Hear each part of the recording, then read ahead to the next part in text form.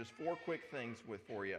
First, from John chapter 1 and verse 14, the Bible says, and the Word was with God. I'm sorry, I'm off from verse 1. Sorry. John chapter 1 and verse 14 says, it'd be good if I turned around and read it. And the Word became flesh and dwelt among us. Now, what is this word that it's referring to? Well, we go back to John chapter 1 and verse 1, and we discover what the Word is. It says, and the Word was God, and the Word was with God in the beginning.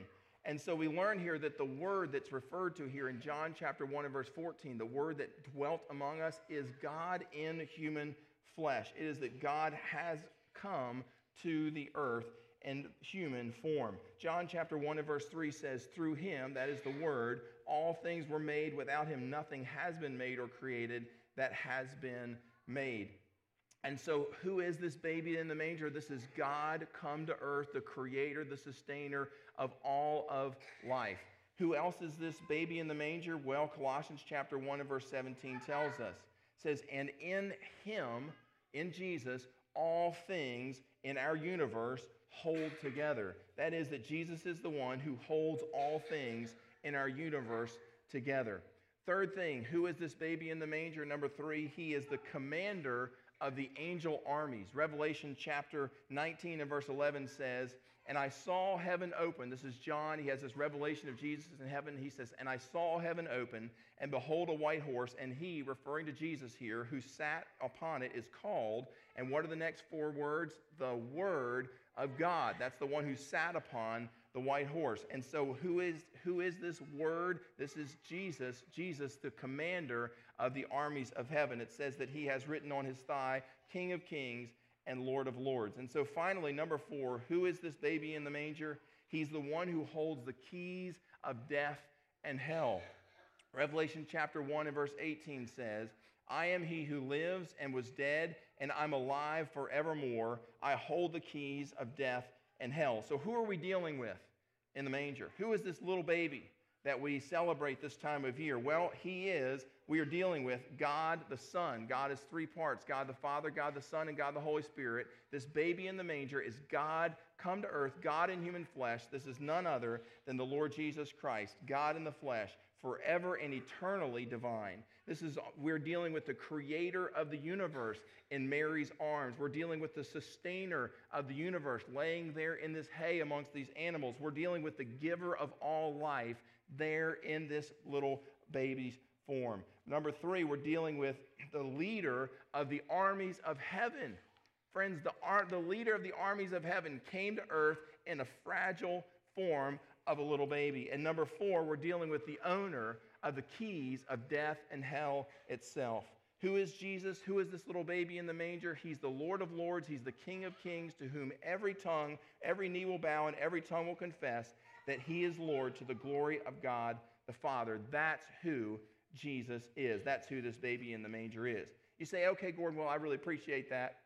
I appreciate all that theological treatment that you give me.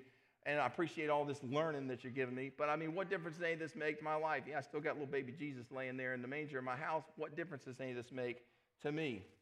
Well, let's talk about that. Go back to that verse that we read at the beginning. John chapter 1 and verse 14, it says, the Word became flesh, and where did it dwell? Among us. It dwelt among us. There's a wonderful word picture in the Jewish and the Hebrew, amongst the Hebrew people, that describes what it is, what it means when God comes and dwells among us. And it comes from the word tabernacle. I have a picture for you, and it's a picture of a tabernacle. That's a pretty good little tabernacle there. It's got the outer court around it, and then the tabernacle in the middle with the smoke coming out. And the smoke, or the cloud that's rising out, is a place where God's presence dwells. God literally dwelt among his people there in the desert as they're wandering around for 40 years. And later, when this tabernacle, by the way, the word tabernacle is a verb in the Hebrew language, and it means to dwell. It means to dwell. And so God came and tabernacled among his people there in the desert, amongst the Jewish people. And then later, when they built a temple, a permanent house for God here on the earth, he would dwell inside of that temple as well. And so what it means is, for the Hebrew people that is out there wandering around in the deserts, that God dwelt right in the middle of them. As you can see in that picture, there's tents all around the tabernacle. God's really right. He's right there in the middle of where all of his people are. He's plopped down in the middle of his people. He wanted to be up close to them. He wanted to be up close to the murmuring. He wanted to be up close, believe it or not, to the complaining and the rebellion. He wanted to be up close to the weak and the sick and the elderly and the disabled. He wanted to be up close to people who needed his help in every way.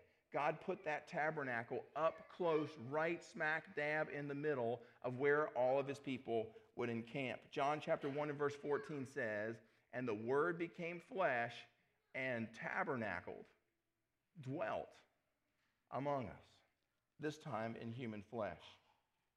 God didn't say, "I don't want to be around these people." It's not what God said. God said, "I want to tabernacle, I want to dwell right in the midst of them." Why? Because he wants to be close to us. Why? Because he wants to be involved in our lives. Why? Because he wants to enter into our heartache and he wants to enter into our problems right along with us. So he dwelt, tabernacled among us. Friends, when we need help, we love those children, right? We love crying babies. We love them. When we need help, when we're facing pain and heartache and struggles, friends, we don't want to go to some palace somewhere, some king far off up on a hillside somewhere. We don't have to go up on some mountaintop somewhere. We want a God who's right there, dwelling close to, wants to be involved in our lives. And that's who God is. He's the God who tabernacles, who dwells among us. Matthew chapter 1 and verse 23 confirms this. It says, the virgin will be with child, she'll give birth to a son, and they will call him Emmanuel, which means God with us. God with us. With us in heart, with us in soul, with us in sympathy, with us in our hospital room, with us in our sorrows, with us in our tears, with us in our times of need. I was sitting on the couch this afternoon. I was having a conversation with my mom. My mom and dad came down. They live up in Delaware. They were in Decula, stay at my brother's house. And so we were sitting over there, and I was having a conversation with my mom. She was reminding me of Christmas last year. Last year, my dad had fallen on his way out of the house, and he had hurt his knee really bad, and so he was laid up in the hospital on Christmas Eve and Christmas Day and all the way through till New Year's. And my mom said she left the hospital on Christmas Eve, and she went to McDonald's and got a sausage biscuit, went home, sat down in an empty house, and cried. Right?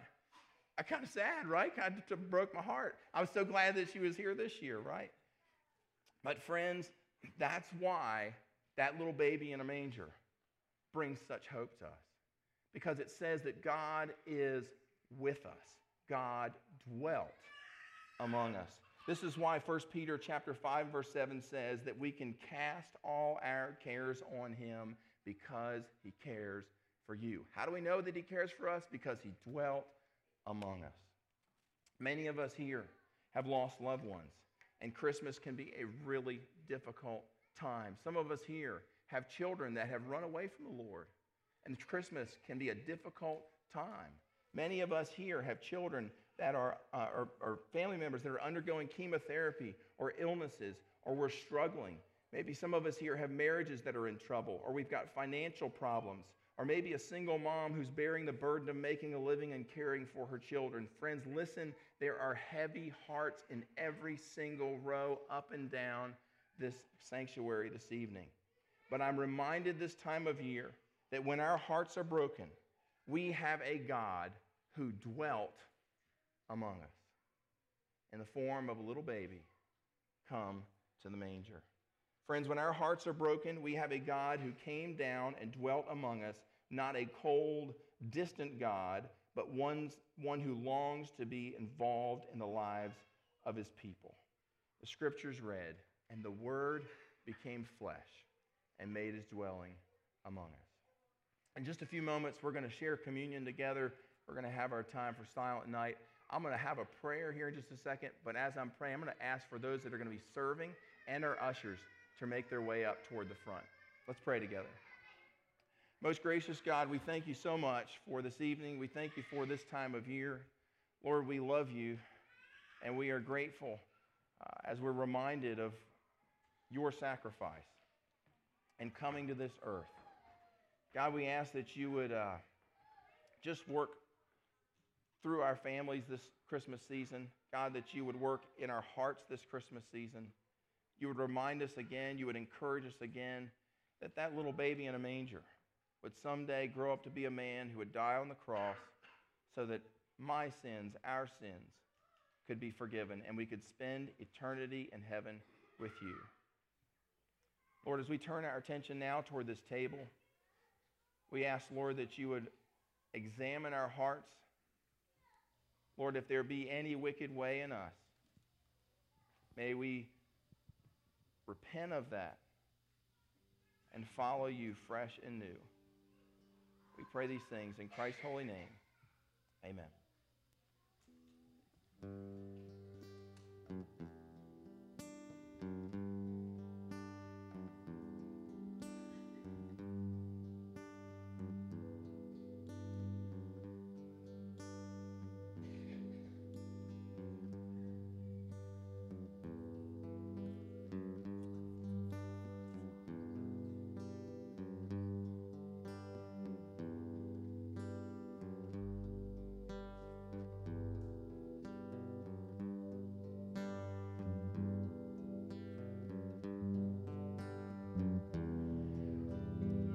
Oh, holy night, the stars are brightly shining.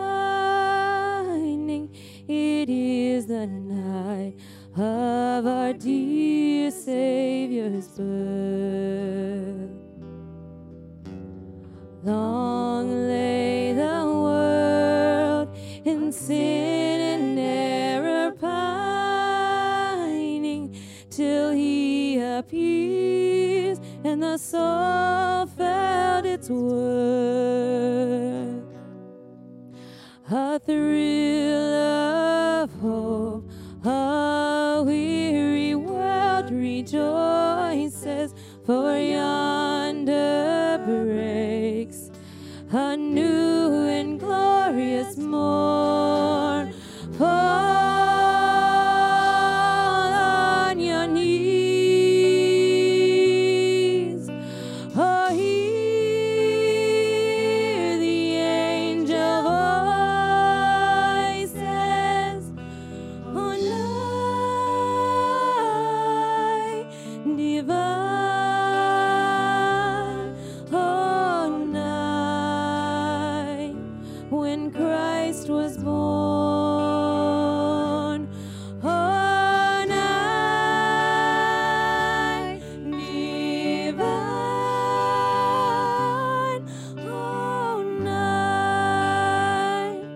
oh, night divine.